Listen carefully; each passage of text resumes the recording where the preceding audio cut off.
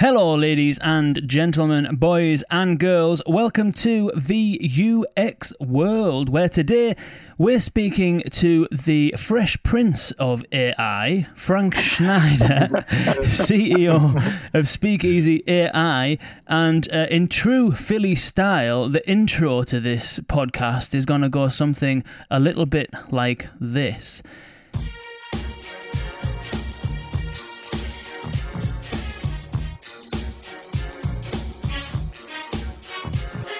In Greater Philadelphia, born and raised, sales and marketing is how he spent most of his days. Chilling out, maxing, relaxing, all cool when coaching some b-ball inside of the school. When a couple of guys who were up to no good said, "You need AI in your neighbourhood." He made one prototype and his mum got scared. She said, "You need to launch this and put it out there." He whistled for some cash, and when it came near, he built some tech that when you speak, it listens, it can hear. If anything, I could say this tech is rare, so we thought, why don't we chat and broadcast it on air? He dialed into the call at Mount 7 or 8 and will yell, "In an hour, you're home, smell you later." His name's Frank Schneider. He's finally there, sitting on his throne as a speakeasy chair. Frank, welcome to the podcast, and I bet you've never had an intro like that before. That was absolutely incredible. I don't even know where we go from here. Unexpected and brilliant. Great work, King. I don't know if I can live up to 10% of that, but that was a great intro. Thank you. Appreciate you inviting me and happy to be here. Wicked. And we have Dustin. Dustin, really do apologise. I don't quite have much of a rap for yourself, unfortunately, but welcome nonetheless. Oh, it's quite okay. The pleasure was just hearing that intro for Frank. What I'm going to try and do, although I wasn't quite rehearsed that, so I'm going to try and put the Fresh Prince theme tune behind that and see how that pans out. That would be so funny. Excellent. So yes, Philadelphia, nice. The Fresh Prince of AI. What's it like over there then? In Philly or in the AI world? I know. Both. Philly, tell us about Philly, yeah. Yeah, in Philly, it's a great place to live and raise your kids. I had a brief hiatus in Washington, D.C. with brief time spent in New York, but overall, it's been where I've spent most of my life, actually, and save a little bit of time in Guatemala and Mexico, which was fun. But yeah, we're the city of champions lately. We're big on sports here, and we've had a parade almost every other month this year with Eagles Super Bowl and my alma mater Villanova winning basketball championship for college basketball. So, nice. All fun stuff. And then as far as Philly and AI, I don't know if there's a connection right now. It's a hot place for startups. It's one of those East Coast cities where there's a good brain trust around and an appetite to invest in things like that. But primarily our team, other than myself, there's a core four of us, if you will. And the person who we should probably work him into the remix of the song, who actually built the product, Moshe, our CTO. He lives in Old Greenwich, Connecticut, in the same place that our angel investor and my former CEO of my previous company live. But he's a Brit. He's originally from England. And then our fourth team member, our chief customer officer, Kyle, who we actually stole from a previous buyer. We stole him from the dark side of Time Warner Cable. And he kind of gives us I always joke that he's our cheat code. He helps us hack what buyers actually care about. Right. The AI world, I feel like, is full of bullshit, if I'm allowed to say bullshit on this podcast. Yeah.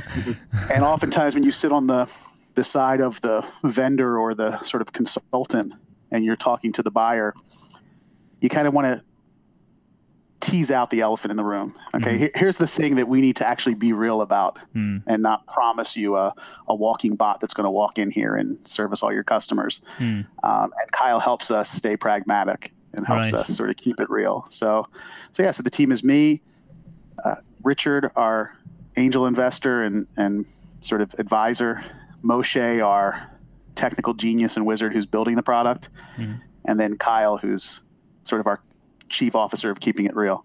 Yeah, cool. So what about yourself then? We'll come back, we'll circle back around and cover Speakeasy AI in a second, but what about yourself? You've kind of, what's your sort of background and all that sort of stuff, and what led you to sort of Speakeasy? Yeah, my background has always been trying to solve difficult problems since I got out of school.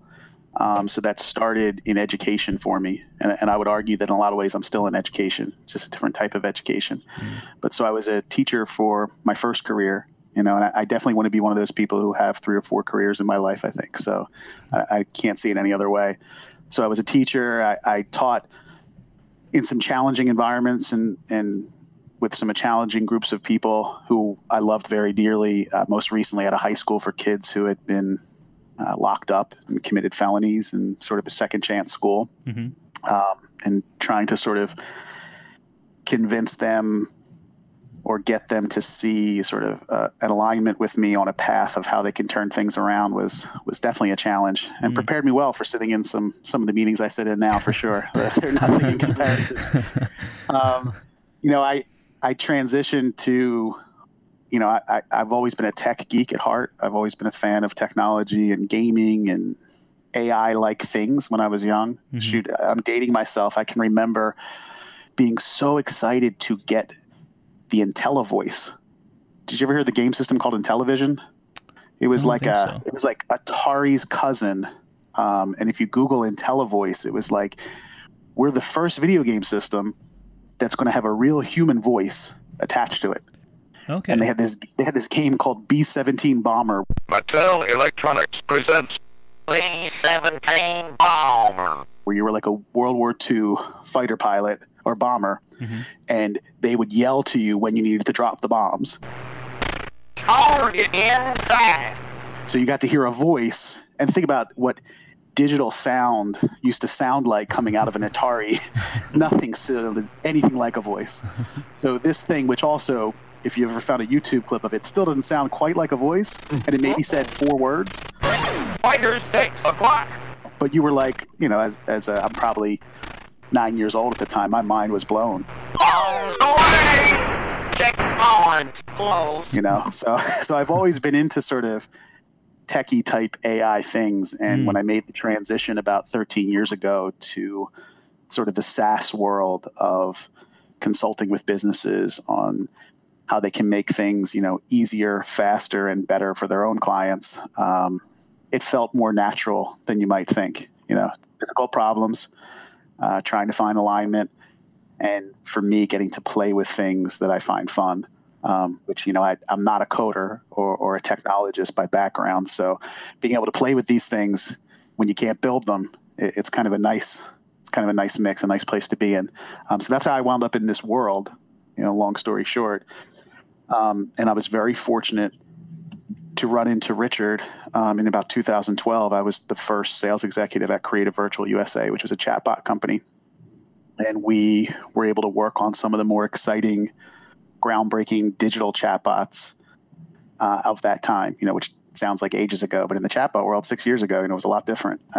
And we did Ask IHG for the large hotel brand, Intercontinental Hotels Group. We did Ask Time Warner Cable, Ask Verizon. We did something for JP Morgan Chase that they called natural language search, which was a way to have more conversational UI for looking for information. We did some really cool things. So that's career-wise how I got here, how I got into this space. Cool. And So what about Speakeasy then? Give us you kind of touched briefly on what it is. Do you want to give us a bit of an overview of what Speakeasy is, what it does, and all that sort of stuff?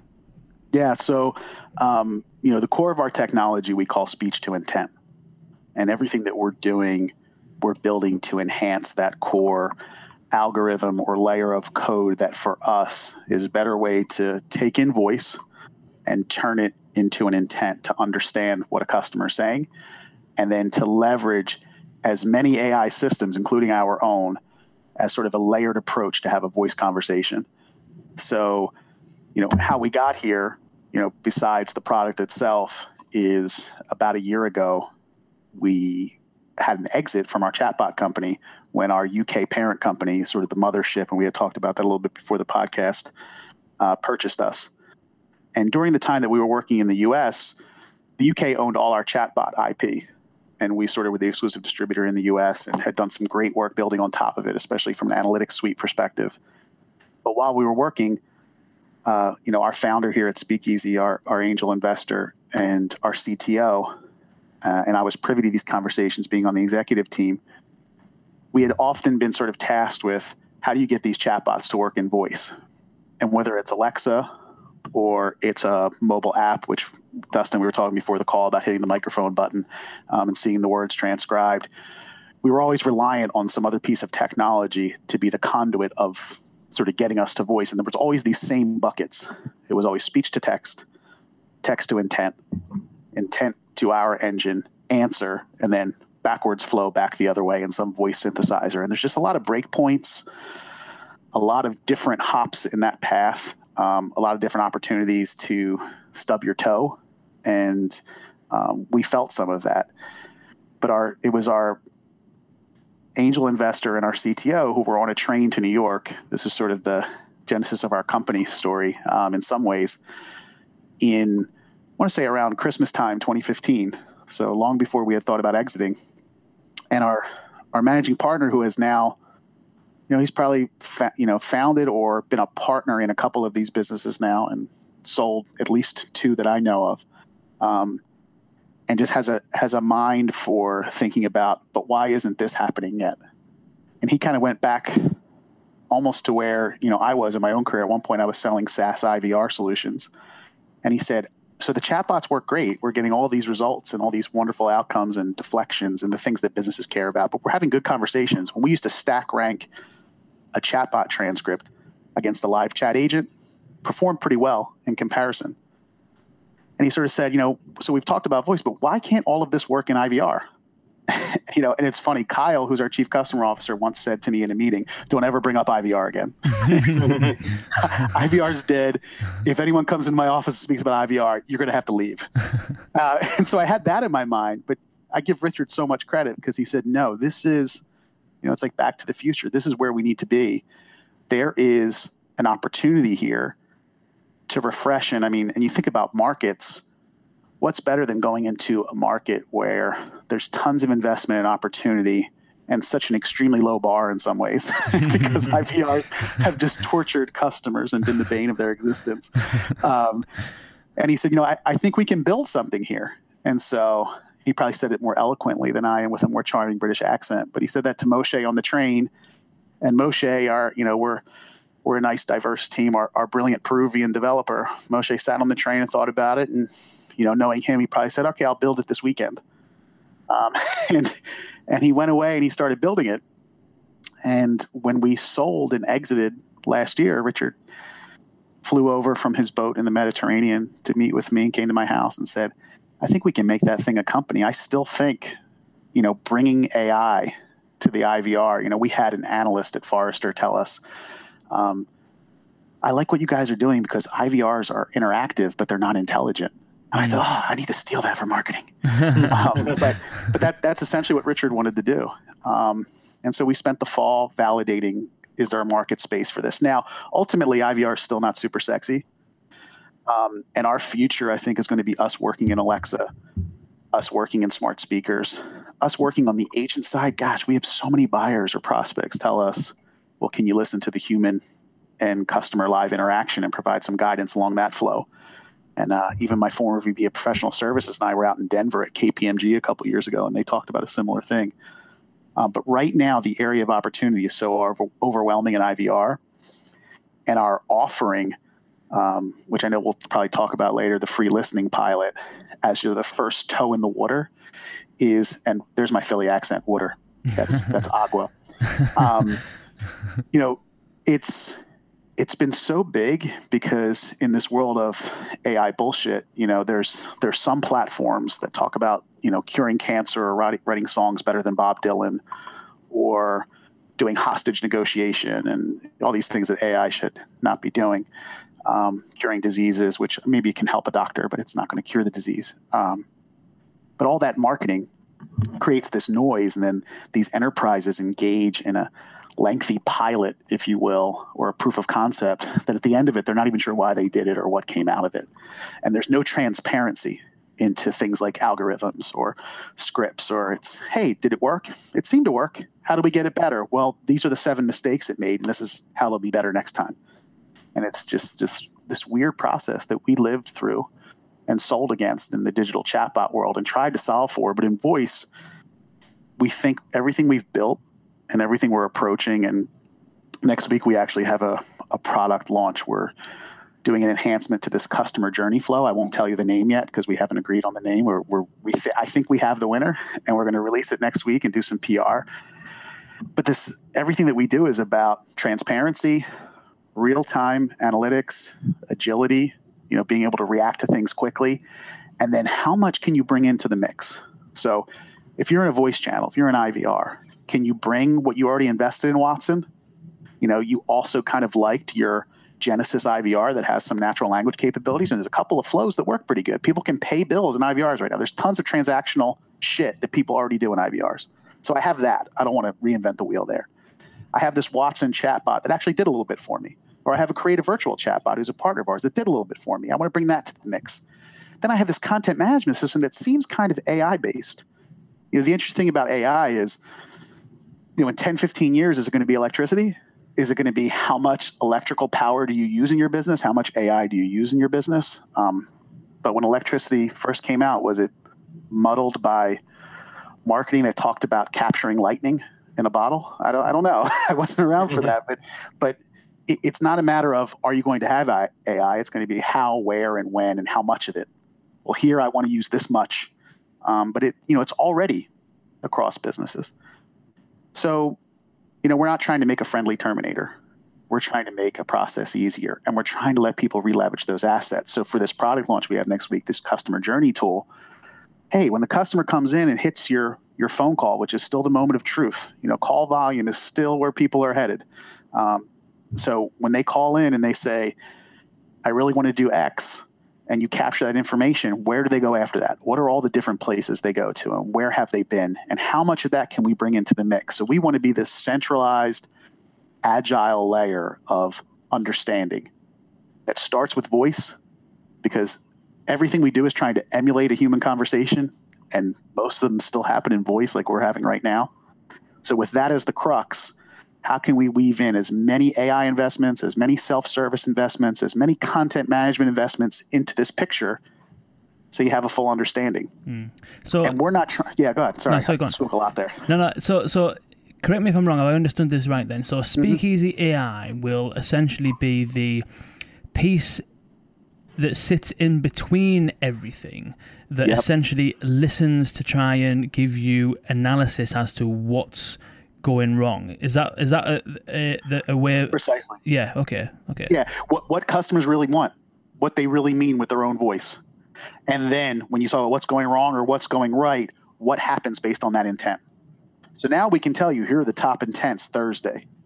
What happened with those 10 intents? Are you actually servicing those 10 intents right now? Are you helping those intents properly? And maybe you find 7 out of 10 of them didn't do too bad, but suddenly you have even insight into that you didn't have before.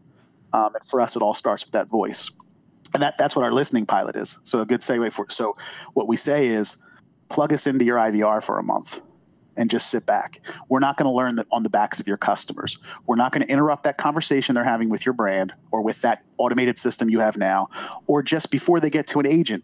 Almost everybody says now, if you have a natural language IVR, in your own words, tell us why you're calling us so we can route you to the right agent. And then the customer says, I'm calling because I spoke to an airline today. It was torturous, and I was just calling to use a voucher, which they don't want you to use apparently, to rebook a flight. So that utterance, how many of those utterances do you have in a day? And how many different ways can people say them? And, from a granularity of our technology standpoint, because we're always listening to full paragraphs or full sentences, and trying to match against other AI systems as well as our own to distill for intent and not transcribing, what we're able to do is not have to worry about things like accents or background noise. I work from home. My 3-year-old barges in, and a transcription system might have a hard time with that, or just talking to telephony, speakerphones, and just bad sound quality or latency or jitter. Because we're looking at full paragraphs or full sentences and not looking to transcribe them and push them somewhere to get intelligence, we're bringing intelligence to the voice utterance, earlier in the process. So that full picture, as you mentioned, what's going wrong, what's going right, what do people actually want? We want to get that. We want to capture that. We want to give that to you right away. We want to make it easy for you to make decisions based on that. And that listening pilot says, we're not going to self-serve. We're not going to change anything you're doing now. We're going to give you the UI. We're going to give you the admin console. We're going to give you the engine plugged in, and we're going to show you in real time for that 30 days everything that's happening. And it's a nice no-risk proposition for folks that they get to the end of that and they say, wow, I saw your engine working as it worked. My customers didn't even know it was messing, it was there. It didn't change any of the customer experience they were having now. And now we've actually crafted a roadmap. Oh, and trained the engine because, like any good AI system, we do have a neural net element with some human, supervisory mechanisms. We're ready to rock and roll. So when we do decide, let's see what kind of voice conversations with AI you can have in the future, we're getting wins from day one. We don't want AI deployed that isn't delivering wins. And Frank, you touched on this a bit, but I want to go back to it because it was really the key part of what Speakeasy is doing, the speech to intent. Can you talk more about how that works? And you talked about how accents don't matter, speakerphones don't matter. How does that work? On the lower level? Yeah. So, and because I'm not the person who built it, it'll definitely be on a lower level. So it'll be my understanding. So what we're doing is, we noticed that in the world of transcription, it's not that transcription isn't a worthy endeavor. Speech to text is an amazing technology right now. Right now, there was that report that where Microsoft achieved human parity and accuracy or something with their speech to text. What was it, like 95%? But that's what it is. It is accuracy for a transcription of a word. It is not denoting any intelligence. And inherently, when we have voice conversations, our body language across this video camera, context, memory, who we are, why we've sat down here to have this conversation influences everything we're hearing. And it's hard, I don't know if AI is ever going to be able to capture all of that nuance of human conversation. But what we're trying to solve for is how much intelligence can we get there on the voice utterance right away? Because we know that transcribing it and pushing it has already been a break point. So if I say into a phone, I am experiencing terrible fraud, man, and it transcribes that as you're a terrible frog, man, well, we've already kind of ended the conversation. But when I'm calling Chase, I'm not telling them anything about frogmen. Just contextually, it just makes no sense. And maybe I was already on their webpage and I filled a lost card for them. So what that means from a technology standpoint is we have this recognition process that's on from the beginning, real-time streaming of the audio, and saying, okay, as we take in this audio file, we're going to funnel it through a pipeline of different microservices. So one of those pipes is going to go to an AI corpus that we own, that is the AI that's our engine that is awesome at intent. And what can we learn from that? And then we're also going to map it to, maybe you integrated it to the chatbot from Creative Virtual, our previous company that you already purchased. And how much does that influence what we're understanding? Because in that digital chatbot, you might have 500 conversational flows that you're having in digital typing back and forth that we can leverage as part of this. Then do we have additional sort of AI platforms or investments or systems? What else can we layer into the process? And then even one of the pipes is a speech-to-text layer where we just use Google. It's a great speech-to-text. And we say, if wrapping all of this is a confidence algorithm, and we say each of these pipes is weighted based on what's being returned. So when I say I'm experiencing terrible fraud, man, maybe I am undergoing fraud is the top hit, and the confidence algorithm is 1.2 or something like that. And maybe Frogman came out on speech-to-text. We're confident that from a transcription perspective, it's 0.7, but it doesn't match any of the intents we have. So all of this rinsing is happening in real time as this information is coming in. So the more integrations we have, the more things we can use for that, the better. But our engine is great at understanding that intent. And then that's going to dictate where do we go now. And the more volume we pump through this thing, the more times people come in and have these conversations, and the more voice utterances the speech-to-intent engine captures, the better it performs. Because that confidence algorithm and the more things it's mapping to gets better to understand, okay, when customers are talking in this manner, this is the intent that we should map it to.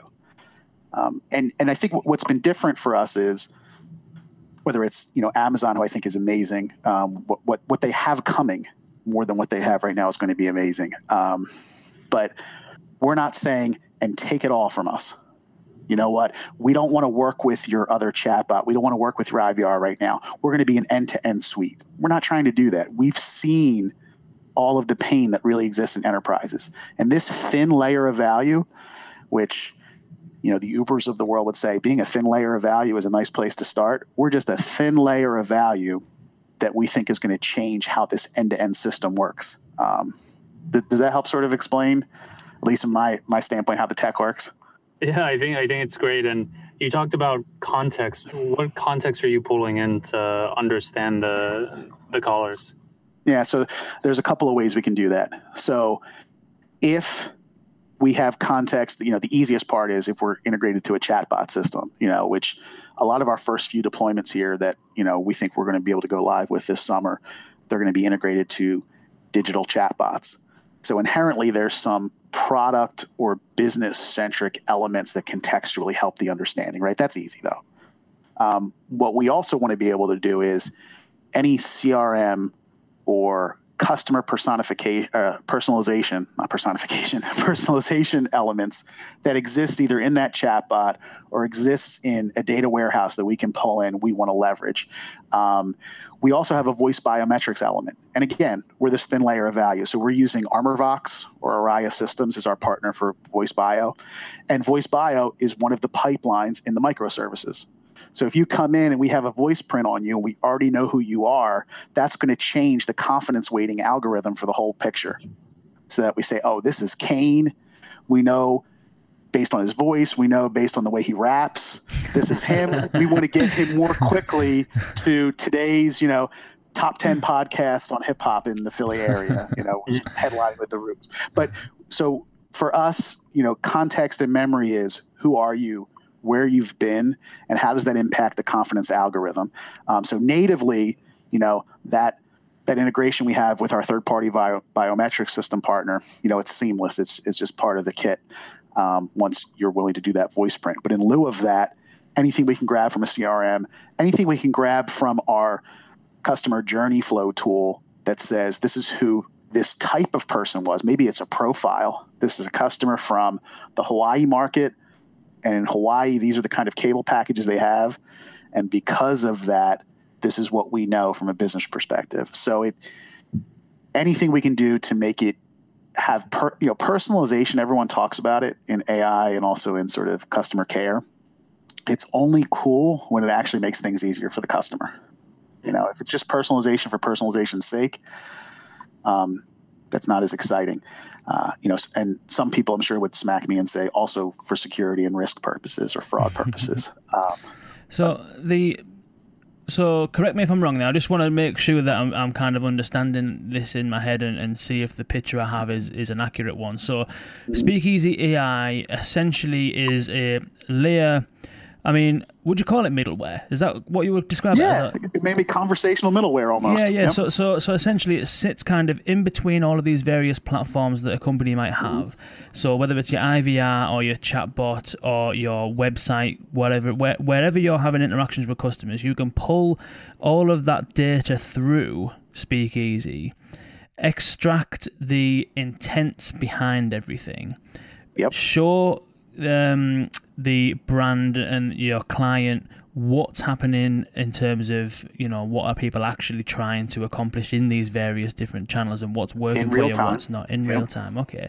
And then you also use things like, I can't remember the company that you mentioned, but you use like voice detection so you can understand if the voice biometrics. Voice biometrics. Okay. So you'll know that my voice sounds like this and you know it's me next time because you've already stored that somewhere.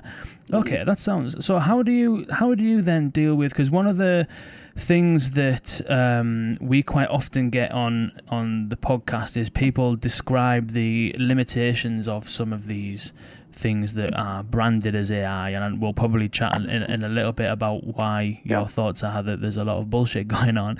But so let's and the most familiar example to bring it back to that most of the listeners listening to this will be able to relate to is either Google or Alexa. So Google Assistant or Amazon Alexa. So let's take Alexa. You would need to define what your intents are up front. Yes. And then you would need to kind of tell it what you want to do whenever you hear that intent. So that's kind of some of the criticism it gets is because it's almost like a request and response thing as opposed to a conversational interface as such. With Speakeasy AI, how can you understand what an intent actually is? Do you, in some way, shape or form, need to define for the client what all of those intents are up front in some way, shape or form? And if not, how do you actually understand what an intent is?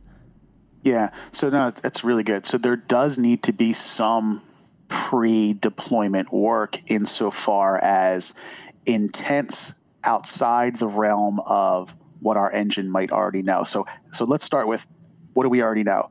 Out of the box, because of our experience in the chatbot world, and it's similar to any AI company that's building, Google's building on top of this stack of data that really starts with search, you know what I mean? And then branches off from there, and now they have Allo and things like that. And Amazon starting, where they had their people who buy this also buy that, was the beginning of them building a stack of information that became understanding of customers.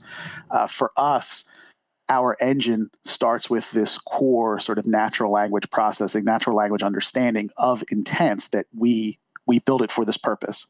And then what's different is it's almost like our AI is trying to say, let's have a huddle, almost like a football huddle. Let's bring in everyone to the party. And we're lightweight enough and we're agile enough to bring everyone into that huddle and say, we're not going to do it alone. So if you want to reduce the upfront work, how many of those people can we bring to the huddle? And more importantly, the thing that we saw customers really hurting themselves when you talk about the AI bullshit is the improvement cycle. How do you improve without it being based off customers failing in the system and actually getting things wrong? And how, when you identified improvement, how do you get that updated in 2 clicks? Especially when it comes to that IVR world, which IVR world has a development cycle of 2 weeks on the short end, 6 months on the long end. Hey, we wanted to change an IVR prompt. Well, your company got bought in the meantime while you were waiting, and you don't even have the same logo anymore. But so for us, back to so we have a certain level of intent understanding that's, I'll call it black box for a little. That is the algorithm. The algorithm is the ability to understand, but it's maybe out of the box we're able to understand. And it's funny, Moshe would probably smack me with whatever percentage I'm going to give, but let's say it's 40%. Let's say 40% of intents on your business we understand, agnostic of any other information. Let's say if you're a specific vertical that we have more experience in, let's say it's hotel. Maybe we understand 60% of your intents. Now, we're going to listen for a month to see what we couldn't understand without even doing anything. And while we're listening, do you have some other AI investments you want to bring to the party? Oh, you do? You have a chatbot? Let's bring that in. And we talk about that huddle. Now, suddenly, when we went live, we're 80%, and we get to the end of a listening pilot, and we're tuning for 10%. And is that... Sorry, go on. No, so for us, that's where... So we're trying to say, how many intents can we possibly understand? Now, we're not in...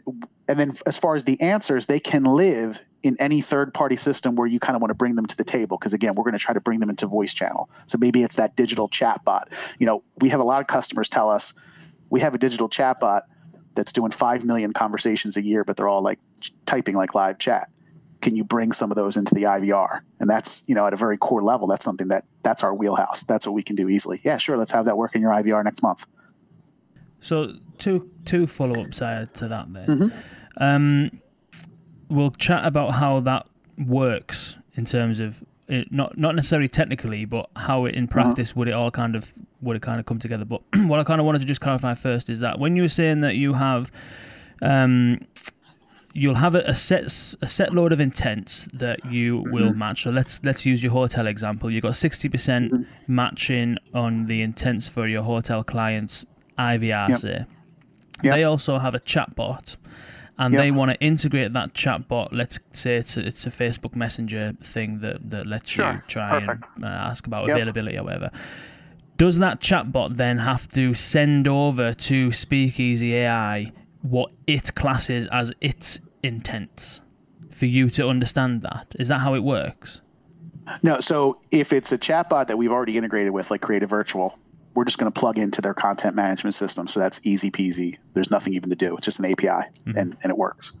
If it's, let's say it's an unknown, there's something like 300,000 chatbots in Facebook. So let's say it's a chatbot we've never heard of.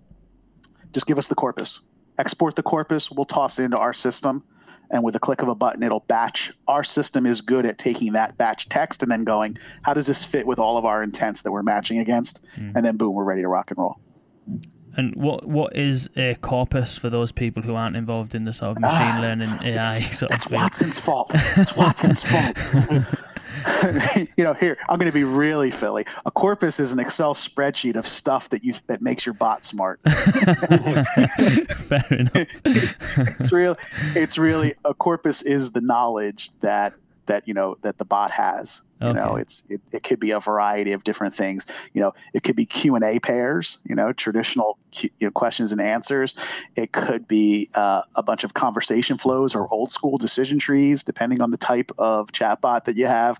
So it's some combination of all the stuff that sits behind the veneer of what a chatbot is that lets it interact. Watson would tell you, would say it, and I wonder what their definition is. I feel like they were the ones that really pushed that word, but I'm sure it's much more fancy than I just described it. And then just the second follow-up that I had then was you mentioned that let's say in that example again, you've got a chatbot which is handling like 5 million chats a year or whatever, and then they want to kind of push that into the IVR. Is that what would you do? Would Speakeasy kind of take all of that text, somehow turn it into, text to speech and then push that through the IVR? Is that how that would sort of work? In a way. So what we would probably do first is start with that listening pilot again. So we would probably listen first and say, what's going on in your IVR right now? What are the best use cases to bring to the table? We talk about that not learning on the backs of the customers. So then we're able to identify and marry that against the chatbot use cases and say, okay, in a pilot, because our pilot doesn't actually, try to serve the customers. It just tries to create the sort of path forward, the analysis and that analytics into what's actually going on. So you're able to get vision into it and say, yeah, you know what? These 10 use cases clearly from chatbot could work in IVR. Now let's get it there. So then it's just integrating that chatbot system to our voice middleware, and then we're able to work in the IVR. Because what happens is we're essentially speaking chatbot, for lack of a better term. We're sitting between the IVR and the chatbot translating. And why that's really important that we've uncovered is that, especially in that Fortune 500, oftentimes a vendor will come in and say, we want to sweep out your IVR and we want to sweep out your chatbot. And here we are. Here's the full solution. Let's go. And there's also not a lot of transparency into how all those pieces work. And anyone who's worked in the IVR world, you probably have some guy making 75, 80 grand a year or some gal, and they've trained on that IVR system for like 3 years, and you still haven't, captured the ROI of why you even did that initial investment. And you might like it a little bit. It might work. So no, I'm not sweeping that out. And politically, it's just really difficult to kick out an IVR, and just technologically, it's a pain in the ass. It's just torture. So I'm going to leave that there. I just want it to work better. Okay, well, we're going to sweep out your chatbot. Well, it's going pretty well there too, and I like that vendor, and it's good. We're a Fortune 500 company. We want best of breed everywhere. How do you make these things work? And that ability to speak chatbot, if you will, or hear IVR, to sit in that middle and actually show you in real time, here's what's going on, and let you change things as quickly as they happen. We often, wow, I can't make changes in IVR that quickly right now. So we have a voice synthesizer built in. We have the ability to pick the voice that you want, much like Google. So you can pick this British male voice or this female voice. If you want to record your voice talent and then give that to us, we can inject that into the system. But yeah, that's really that. Bringing those two things together has been.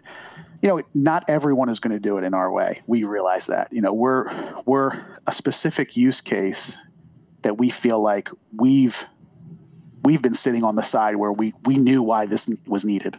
We were sitting with buyers trying to figure out how to get these things to work, and we say, what's missing? What's missing is something like what we call speech to intent. And what's funny is Amazon now is starting to call their new kit speech to intent. When I went to Speech Text last week, and they're trying to take a similar approach to what we're doing. So that's promising to us. We're happy. I'm happy to take, 0.01% of Amazon's revenue. If Jeff is cool with it, I'm cool with it. But when I went to Speech Tech a couple weeks ago in DC, which is where all the AI, speech, and IVR luminaries go, and I just go and sit and go, gosh, I'm not as smart as all these people. But when they were there, Amazon, it was incredible how much of their messaging sounded like ours for the future, not what they're doing now, what they're going to be doing. And then Google was much different. Their messaging was around, okay, we're still going to do speech to text because transcription has been amazing. And it has performed great. And what we're going to do is we're going to template things. To us, there's a speech to text for commands. There's a speech to text for IoT. There's a speech to text for this type of engagement. And these type of modules will dictate which type of AI we use. Different, interesting. I'm not going to tell them they're wrong because it's Google. I liked Amazon's message better. We'll see how they execute. But both of them weren't doing what we can do, which is, but what if I don't want to get rid of my IVR? Ultimately, buyers have simple, serious needs like that many times. This pragmatic, I don't want to get rid of this. This works. And also an IVR that can handle, 50 million phone calls a year. There's only so many people who can handle that kind of volume. Amazon's not an IVR player. Google's not an IVR player really at that level. So there's some tried and true players that I want to be able to use this box because of pure scale. And then from a chatbot perspective, I really like what I'm getting out of this system. There's some nice chatbot deployments out there in the world. I think I've had a hand in some of them, but there's some from other vendors that have nothing to do with my previous company and our team that are producing real world wins. So that middle layer is where we live right now. And so far it's been good. So knock on wood. But that's where we're going to be. But it's interesting whenever you're in that middle layer, and I think it comes across quickly to buyers that we are authentically nimble and agile and able to plug and play with different things. It's funny how everyone wants you to do other things too. Well, what? I want to sweep out my call recording. Can you just give me all that real-time analytics? And I just have a stack of all this information, and I don't have to worry about GDPR and, CNPIN and whatever acronym means, protect my customer data, and you can be that. Could we use our technology for that? Potentially, but that's not where we are right now. Right now, it's that these chatbots have been, it's been a little secret that the ones out there in the Fortune 500 have been doing pretty darn well the last few years. And IVR is a laggard. IVR is, we're trying to apply air freshener to a pretty serious turd. It hasn't been doing well. And if you can make that process, that freshening, painless for the buyer, and make it, if you hit our website, it says, let's build voice experiences customers will use and love. We should probably underline use. Are they actually going to use it? Or are they going to call you and just yell agent 20 times when they call in? Because you don't need any natural language understanding to know what that's about. So you've mentioned about the analytics side of things a few times, and pulling in data from all of these different places. Presumably all the data that you pull in, a lot of it will be unstructured, a lot of it will come in different formats. What do you, if I'm a client, I'm going through this pilot, I've got an IVR system, I've got a chatbot. You mentioned that you can plug in stuff like, did you mention you can plug in Alexa and something like that as well? Well, you can plug in your chatbot system, yeah. Okay, yeah. So we've got that. I log in. How is that going to look? How am I going to be able to understand all of that information? How do you, not on the technology side, how are you going to be able to present that in a way that I can just make a decision on? Yeah, so we'll have a real-time dashboard first when you first log in that it'll just be ranking based on time or based on categories, what's happening right now, what your customers are actually saying. So you might see, a certain percentage is asking about balance inquiry, a certain percentage is asking about a technical outage, a certain, number of people are asking about your mobile app. And then everything's going to be actionable, and you can sort of slice and dice by time, and then you can drill down and say, okay, what are the top intents about mobile app, and what are the top 50 things that they're asking in their own words? You can pull a particular call out of the log. So you say, okay, here's a call about mobile app, and it wound up in an agent escalation. Why did it do that? So can I see the journey flow on that customer, and can I actually listen to the recording? So we have the capability to have the recording there. So you start at the intent, can actually hear the utterance.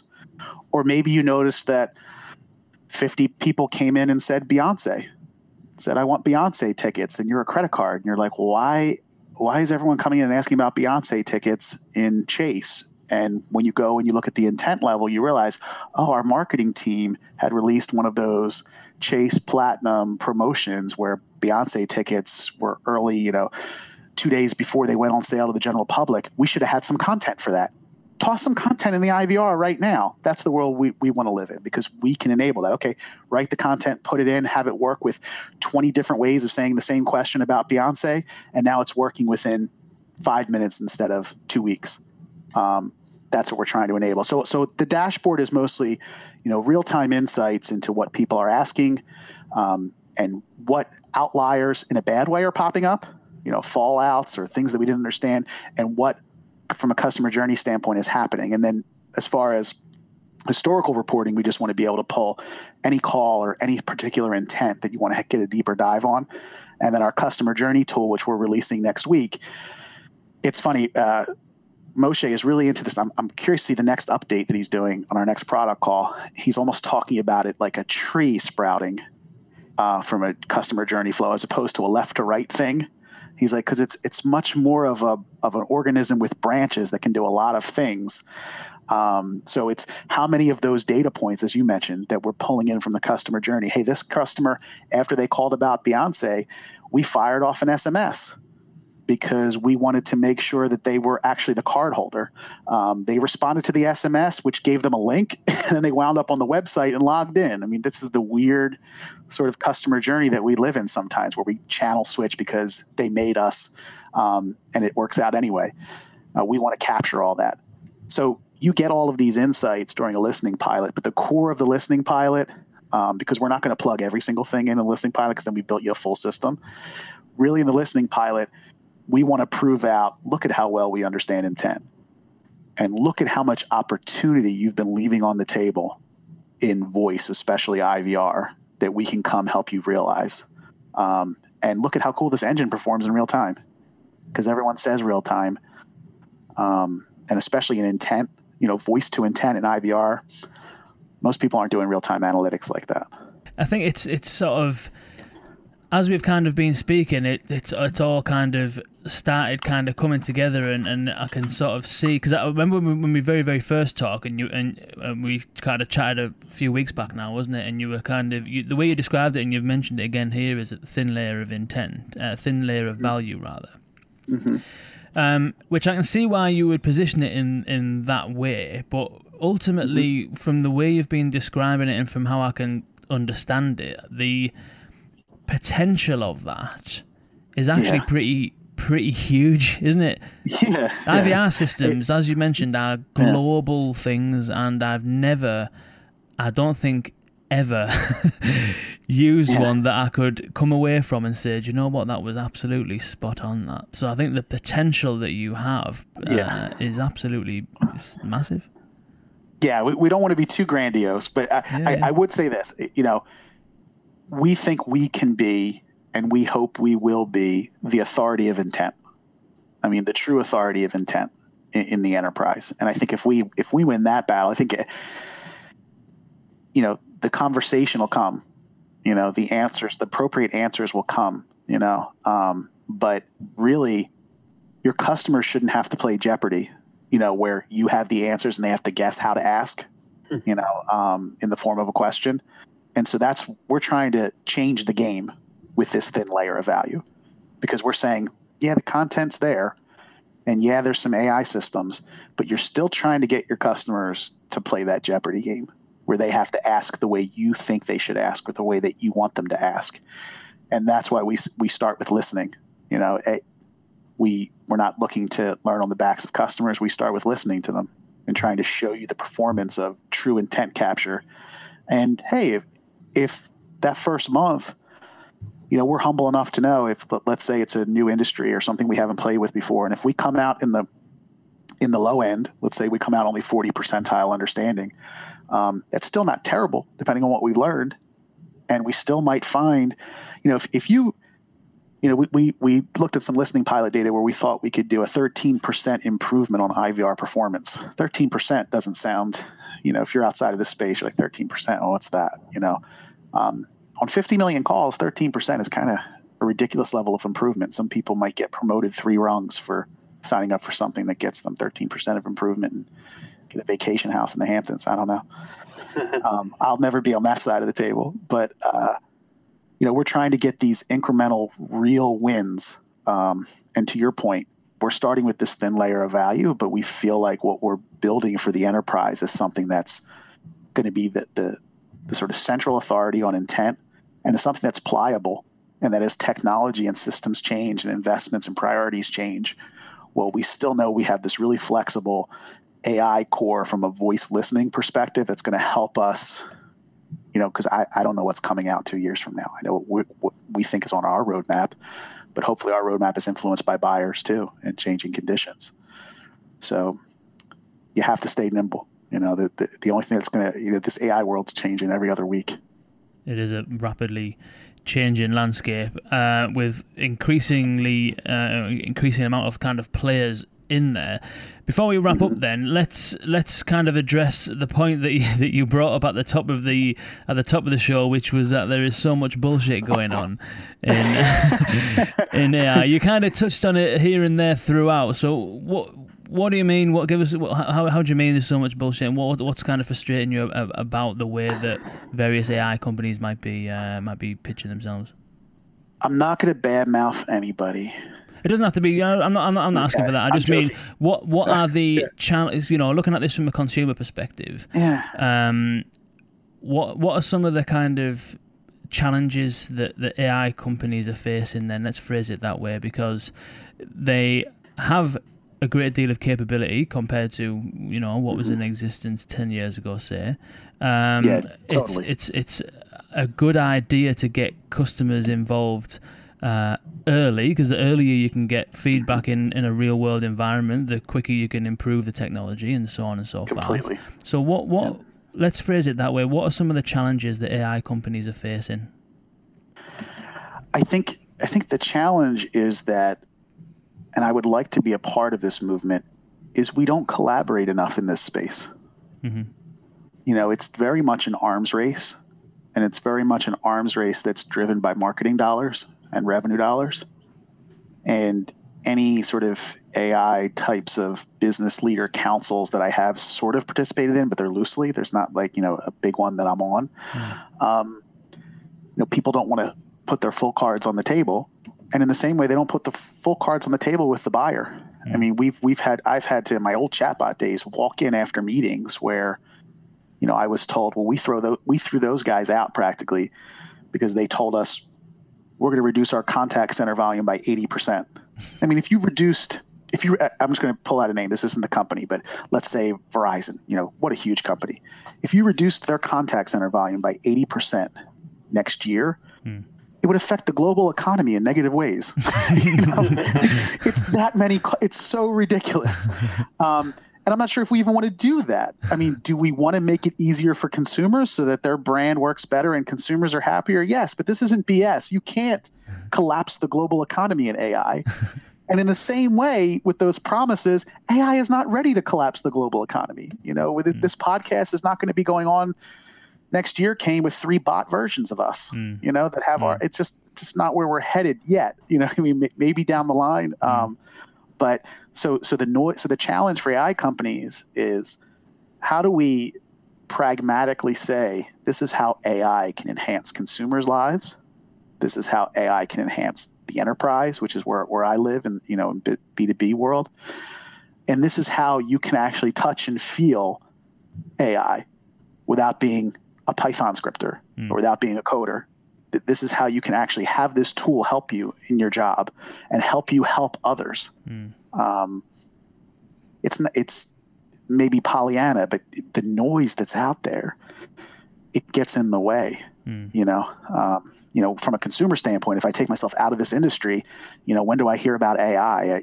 Let's go back to hip hop again. Common, who Common is? Yeah. Common's doing Microsoft commercials spitting about AI. What does that have to do with, really? I don't understand. What is this?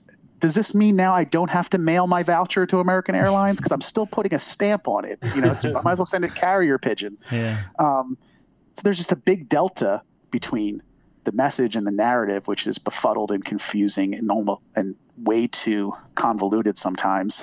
And, the limitations or the gaps that still exist. And somewhere in the middle, there's some cool AI things happening, which thank goodness for things like your podcast where you focus on those types of wins in the voice world. There's stuff going on that actually is delivering wins, but there's so much noise. So AI companies need to kind of collaborate with each other and say, let's be real. We've all committed some sins here in conflicted messaging that might make it harder for people to adopt and use our stuff. Yeah. And the more adopters and users we have, as you said, Kate, the better the stuff gets. So what are we doing right now? Where are we really headed? Yeah. That's a good way of putting it and a good way of summarizing it there. Yeah. Cheers for that. Dustin, have you got anything that you were looking to ask before we wrap up? No. I think we covered all of it. I just have one perhaps out there question for you, Frank. When do you see Speakeasy speaking with Google Duplex? How far in the future is that going to happen? It's funny. That was another one. So where their CEO did that presentation, he said, the biggest issue that we're trying to solve for is that most people still do stuff on the phone. And I went, oh, here we go. This is going to be sweet. Maybe they stole some of the stuff. This is going to be awesome. This is going to be so validating. And I was so surprised that the AI was doing the phone call for me, because it's kind of like the Solo movie. I'm going to go see it Friday, but I never asked for it. I didn't need Han Solo's backstory. I don't need the AI to make the call for me. I want to not have to make the call, right? Or I want, if I make the call, because when I pick up that phone, when I pick this up, I really do want to call you for whatever reason. It could be a problem, but now I need to speak to you in voice. And that's the world we live in. That's a moment of truth. So fix that. I want Google Duplex to fix that. I would have much rather heard Google Duplex being the receptionist who took the call for the hairdressing appointment. And then I gave her my appointment when it was and walked away feeling good, than make the call for me. Because also, to make the call for me, I guess I'm typing that in somewhere. So I guess, or I just told Allo, like think about, we're creating a bot that's going to speak to like eventually it's going to be a bot speaking to a bot. What did we just do? We just went in a big circle. Oh yeah, we recreated modems. Exactly.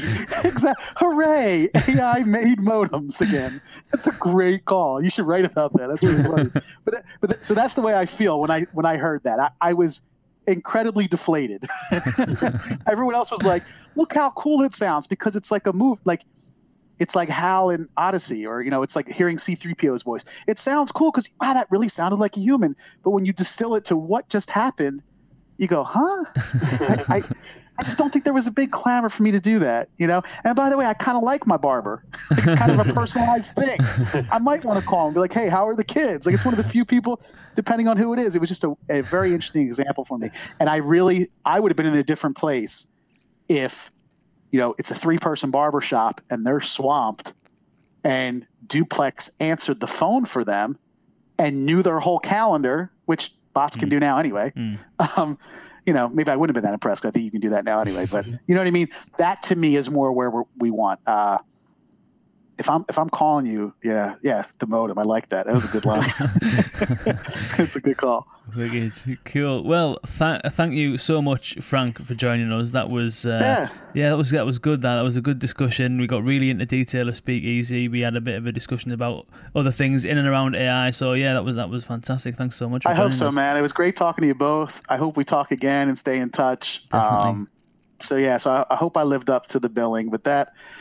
Shoot, I got to figure out if I can take that rap and somehow make an audio file on like LinkedIn. So when you come to my LinkedIn page, or you don't even see me or anything. Just get that audio file of Kane, just the smooth tones. I'll be like, man, this is where it's at. Well, hopefully by the time the actual podcast comes out, I'm going to try, because I wasn't quite on beat there, so I'm going to have to mess around with it a little bit, try and get the audio behind the scenes and the music going. I got you. Yeah, that would be class. Cool.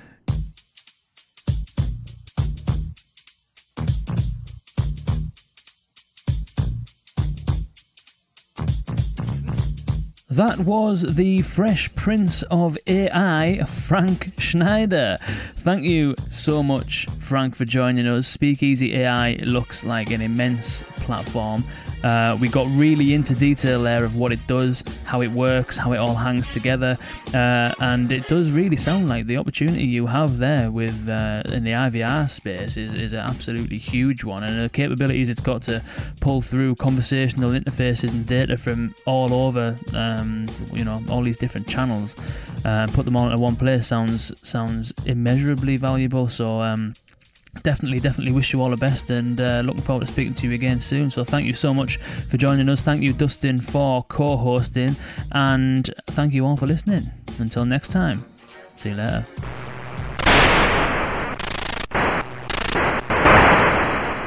Got 'em.